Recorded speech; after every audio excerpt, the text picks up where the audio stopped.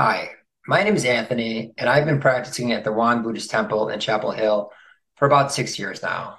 And I'm thrilled to be joining as a member of the Kyoaidan.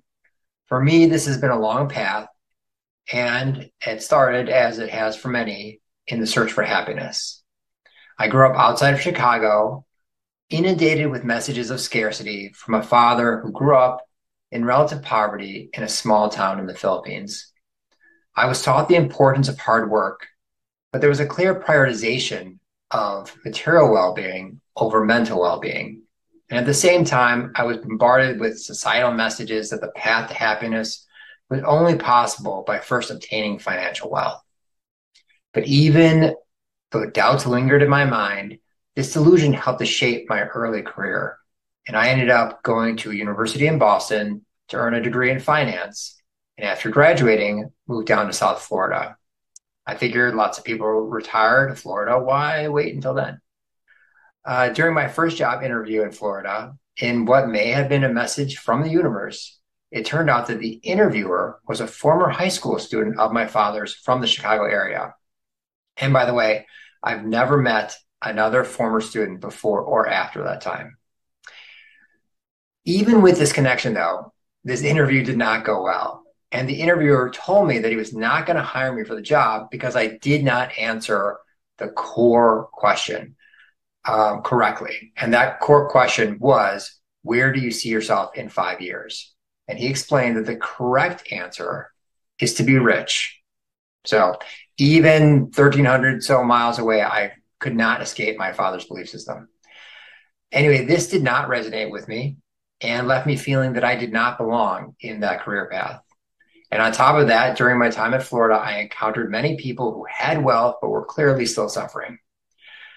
Dealing with a sense of groundlessness that comes with questioning dominant culture norms and suffering from the many young adult dramas, I began my path toward Buddhism by stumbling across a book on Tibetan Buddhism in a bookstore.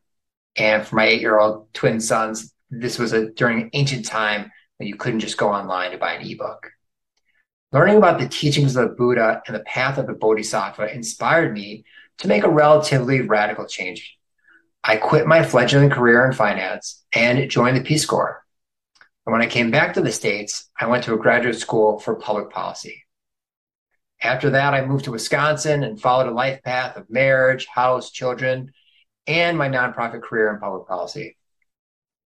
And while I value the work I've done within the public policy space, I've recently analyzed the underlying motivation for much of this work and come to the realization that the correct answer for many in this field of where do you see yourself in 5 years is with power.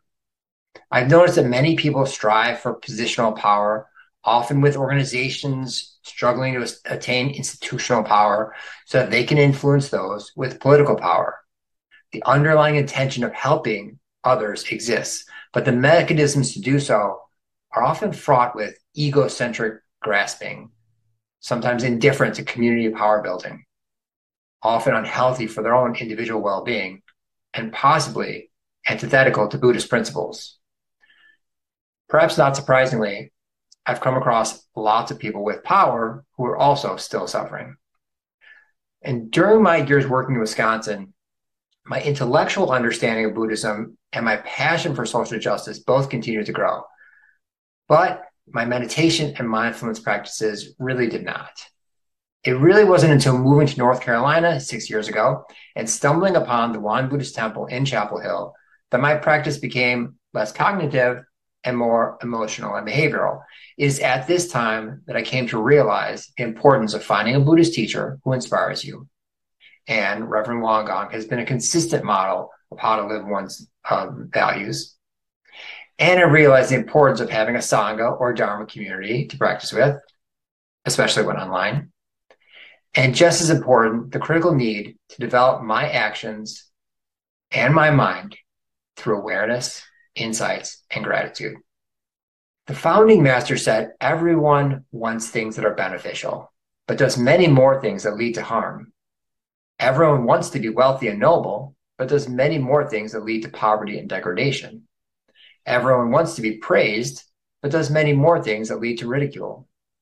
There are so many cases in which what one wishes in one's mind and what one practices with one's body do not correspond. This is all because they do not realize the root source of suffering and happiness, and because even if they do know it, they do not put it into practice. You must think deeply about the causes, discriminate clearly, and practice thoroughly so that what you wish and what you do are never in contradiction. Then all things will be achieved according to your wishes. My external and internal experiences and practices have led me to a core belief that the key to happiness is not riches, it's not power, but instead to letting go of both, and perhaps to letting go of the search for happiness as well. By taking a Won Buddhist name, learning and practicing, and being part of this community of practitioners, I hope that I can answer the question, where do you see yourself in 5 years with at the temple, sitting on a cushion, mindfully aware, and grateful for every lesson that I've learned along the way. Kamsahamnida.